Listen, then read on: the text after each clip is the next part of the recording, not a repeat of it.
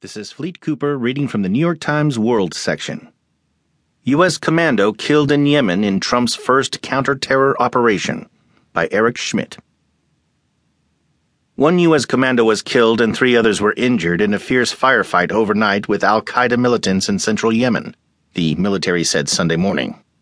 The raid was the first counter-terrorism operation approved by President Donald Trump since he took office 9 days ago. Commandos from the Navy's